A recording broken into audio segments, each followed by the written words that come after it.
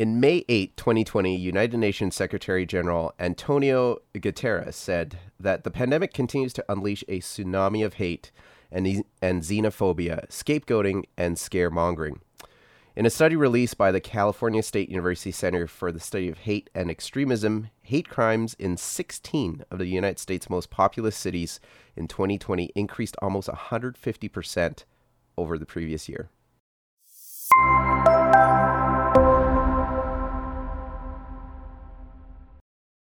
Hey everyone, welcome to the podcast on This Professional Life, where we talk about all things related to building and growing your professional career in today's world. My name is Chris, and when I'm not working on This Professional Life, I'm busy managing business development and marketing initiatives at Dentons, a global law firm. And I'm Nina, and when I'm not working on This Professional Life, I'm busy managing clients at Edelman, a global public relations firm. So Nina, a bit of a change in our topic today, although I think it is very relevant to professionals trying to make their mark in today's world. But I mean, obviously not a good thing. We're seeing a massive increase in hate crimes against Asians in both US and Canada. And a lot of it is tied to, the coronavirus and COVID-19 and people lashing out their anger. But before we dive into, more the Asian hate crime, I think in general, we've seen just this, I would say, and I think this has been talked about by psychologists as well, but just this transformation in attitudes in certain individuals in our society where it's freely open to lash out at people in public. I think pre-COVID, these people were around, but, they kept their opinions to themselves. And I think COVID's kind of just moved this to the next level for a lot of these individuals. Yeah, I agree. And I think, COVID's been tough on everybody. And I think people are also lashing out, but they also just need to find somebody to blame. And unfortunately, that is the Asian community. And that's only because the first case was found in Wuhan, China. But had this been anywhere else in the world, I think those groups would have still been attacked. And I think that's the tough thing, is that you're right. Racism is just not, it's around our world, and it's sad to say, but I don't think it's going anywhere anytime soon. On that note, though, I feel, and because I hear this too, a lot of people saying, well, it came from China, so we should call it the Chinese flu. And then, of course, you saw the previous president of the United States, have some colorful language around what he called the flu. And I don't think that helped. But I have to say, and, I might get a little controversial here, but, let's just look at the variant cases. One of the most prominent variant cases is from the UK. And they do call it the UK variant. But there's a difference. I don't see a lot of people going out and looking for British people to go, lash out against. And I think that's the difference. I think, sure, you can call it the Chinese flu. I agree, it came from China. But the problem is you got certain individuals in society that will now go target Chinese people. Whereas you call it the UK variant, which is apparently a lot more infectious and spreading, but you're not going to go see a bunch of people go out and, seek out the British consulate and go spray paint on their wall. I think that's the difference. And that's where I have the biggest issue with. Yeah. And I think just being, minority groups, it's easy to identify us, right? Like, it's very easy to point out, like, oh, this person isn't Caucasian and they look different, so I can attack them. And I think that's also another reason the attacks have been so intense. But I think to this point also, like, everyone's at home, which means like these attacks shouldn't be happening. So the fact that this has happened while we're still at home, I think is really sad. And what would have been the case had we not been in lockdown? How many more people would have been hurt? And, how many different groups would have been affected by this? I have friends that live in Santa Monica, California. And, it's a very liberal, state down there. But even in the middle of COVID, when he took his family out for a walk, the people across the street yelling, "Go home, go back to China." Right? And that was, as you said, during lockdown. I have plans to, I want to go travel in the US, but I don't know if I want to do that anymore. Like, it's scary. And because these are random attacks too, right? So I really question the safety. And as you said, we're immigrants and we look, we're visible minorities, right? So it's not hard to point us out in a crowd. The sad thing about all of this is that we are pointing to the US, and I think the president definitely opened the conversation to allow people to be more candid with their speech. But this does happen in Canada as well. And like I know from my personal experience after 9/11, just how my family was treated. And that was really tough as well. And I think that goes back to my point was that like racism sadly is here to stay. And I think we have these great conversations, but people don't act. And I think one of those reasons, at least in our culture, is that Asian culture is very much about your external presence in society. And I think we don't always stand in solidarity together, where it's always like, oh, well, that's a different group.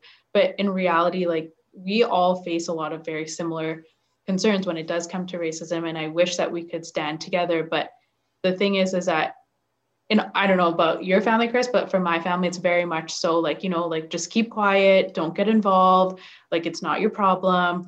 And then if we do speak about other groups, like for example, with currently what is happening with the Chinese community, it's like, you know what, well, why aren't you focusing on your own community? Like, why are you trying to go and help somebody else? Like you should be just, like just focus on the matters of your own home.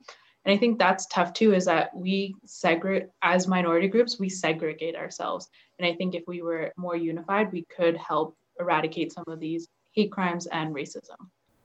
Yeah, and that's been a bit of I don't want to call it a pet peeve, but it's been a struggle of mine.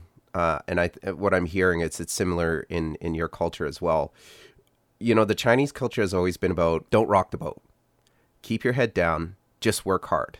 They say that East Asians, right, and they lump all of us in that category, is that we'll work, 24/7 just to get things done.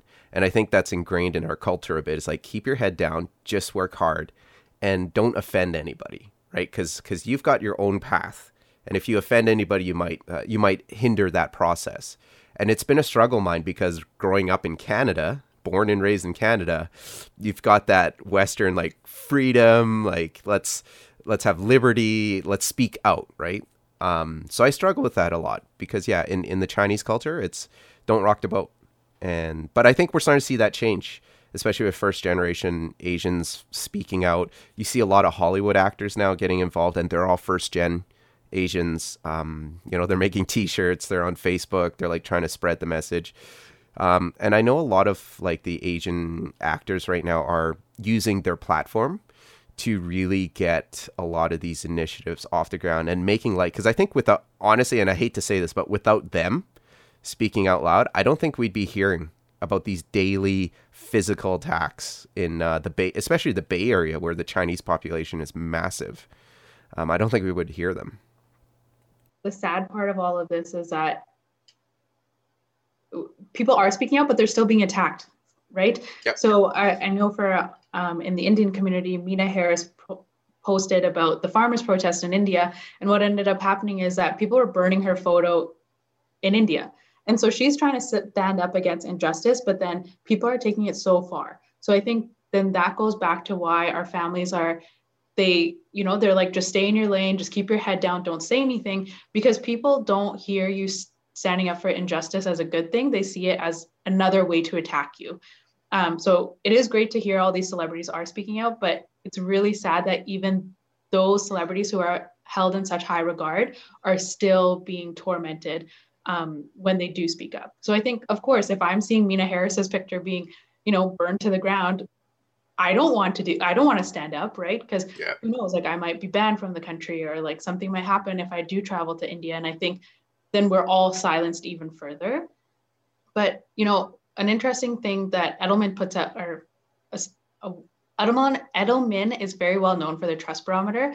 And one of the things that they found during COVID is that people are actually looking to their CEO and influencers to stand up to influence change. And I think prior, we kind of relied on our government, and our government might not either have the tools, or they might not recognize the importance of speaking up as soon as they can. So I think people are looking to those influencers and to those CEOs, and those are the companies that people want to work for, and those are the influencers people want to follow, are the ones who are speaking up against these things. Yeah, and I know at the height of like Black Lives Matter this summer, a lot of corporations, especially in Canada, started, and we did this at Denton's as well, is we really got behind some of the initiatives, especially like the Black North for professionals, and making sure not only were we putting money behind it, but, making sure the conversation was like, guys, we really need to address this. Systematic racism, like professionals not moving up the ladder because of their race, it's a big problem. And, it is systematic because if you ask a lot of people, they'll say, no, I'm not racist. Like, what are you talking about? But yet the actions and the results say different. And so I think to your point, people are looking towards these influencers, these CEOs who will step up to the plate and take a stand and say, look, we're done with this and we need to reshape how we look at, how we operate. And I think those companies will benefit. I think I saw a study in another podcast that we do at Denton's. I think companies that address these issues and actually take a stance in increasing diversity and inclusion in their corporate culture see anywhere from a 16 to 18% increase in performance over the competitors. So if anything, fine. If you don't care about it and you care just about your bottom line, there you go. Right? It's interesting you make that comment that people won't, like, no one says flat out that I'm a racist. But what was interesting is actually during the onset of the pandemic, a lot of Chinese restaurants were suffering because not only the pandemic, but also because people stopped ordering from Chinese restaurants. And that was solely due to the fact that it was being called the Chinese virus. And, people weren't educating themselves on what exactly it is, but it was easy to point fingers at a group of people. And, my heart goes out to those people who had to close their doors because most of them are, they are immigrant families and they've put everything, like every dollar to open up shop. And, that shop is what provided them, a good life in a new country. And that's what helped them pay for their children's education, also that their children could have a good life. And it's really sad that they had to close doors just because people were being flat out racist and not ordering from their restaurants. Yeah. It's tough. I mean, it's tough being an immigrant as it is. And I often, I don't want to say I don't appreciate, but I often underappreciate, is that a word? Underappreciate, like the things that my parents had to go through when they first came here. Like, it's one thing for me.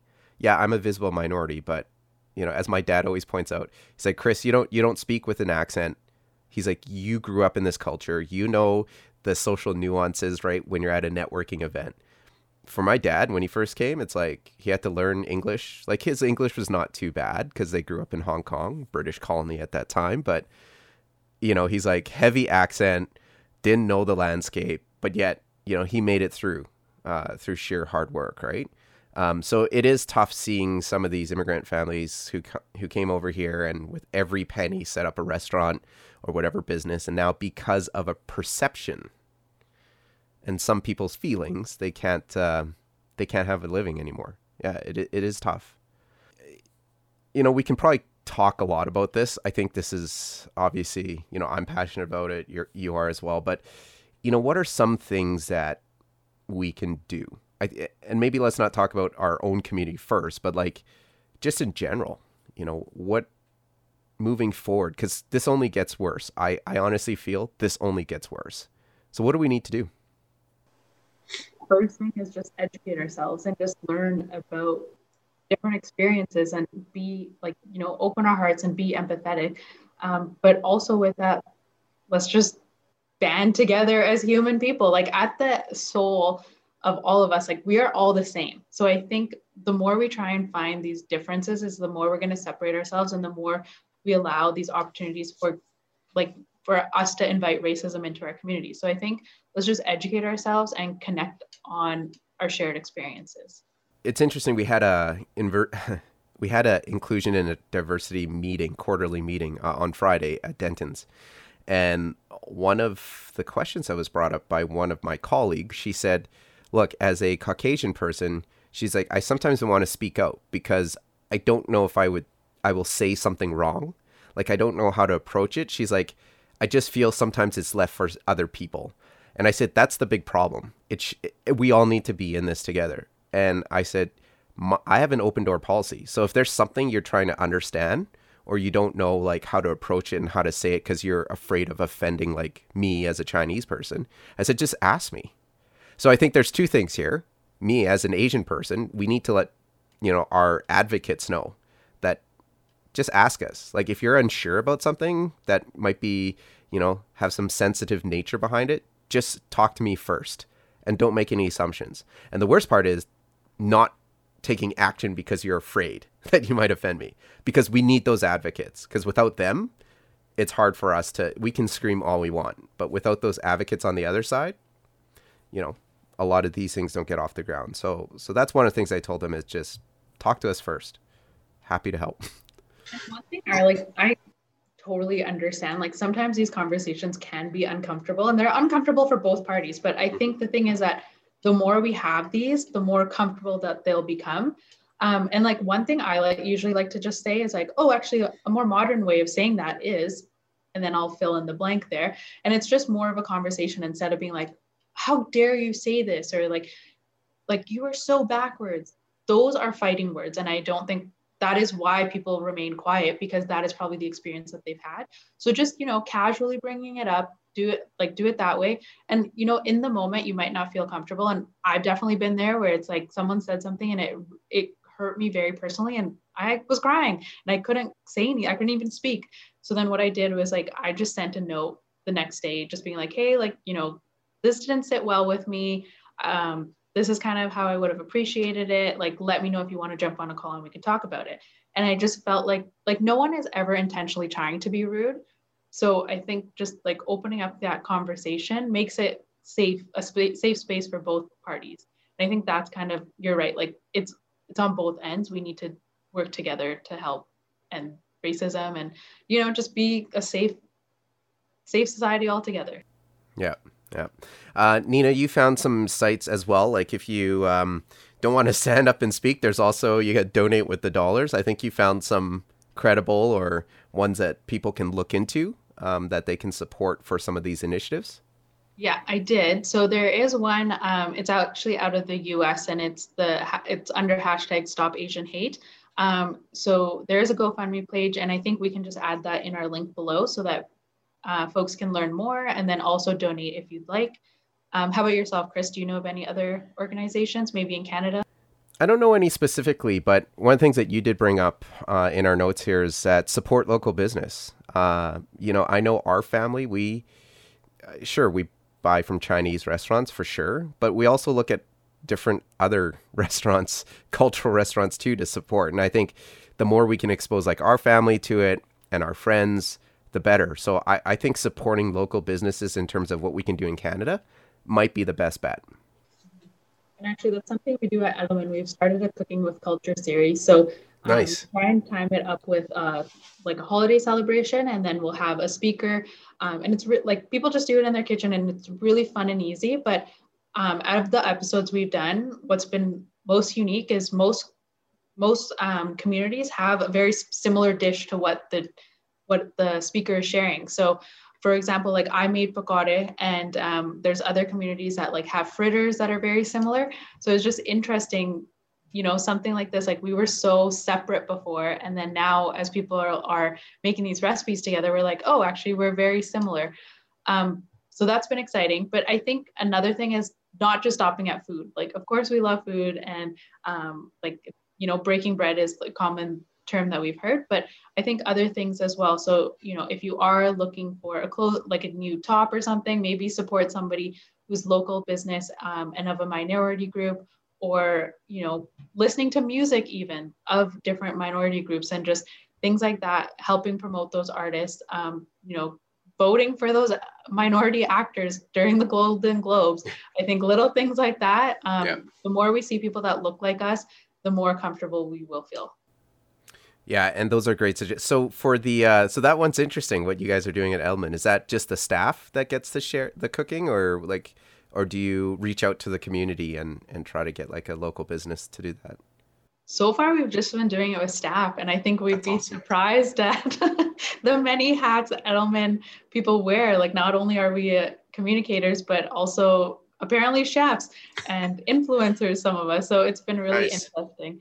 And actually, our most recent one, we did extend to a family. So it was really interesting to see, how a family together is involved with the food and like their celebrations. So I think we are expanding, and it'll be interesting to see also how we can share this not only with the community but with our clients, so that everyone's kind of learning together. That's amazing. I'll have to bring that up with dentists. All right. I want to thank everybody for joining us. As I said, this topic, I mean, we just scratched the surface. I think there's a lot. So make sure to drop a comment below and let us know kind of what you've experienced and, maybe some ideas on how we as a society can better tackle some of these big issues. So if you enjoy this, make sure you hit the like button and don't forget to subscribe. You will get a notification every time we have a new podcast. So thanks again for joining, everybody.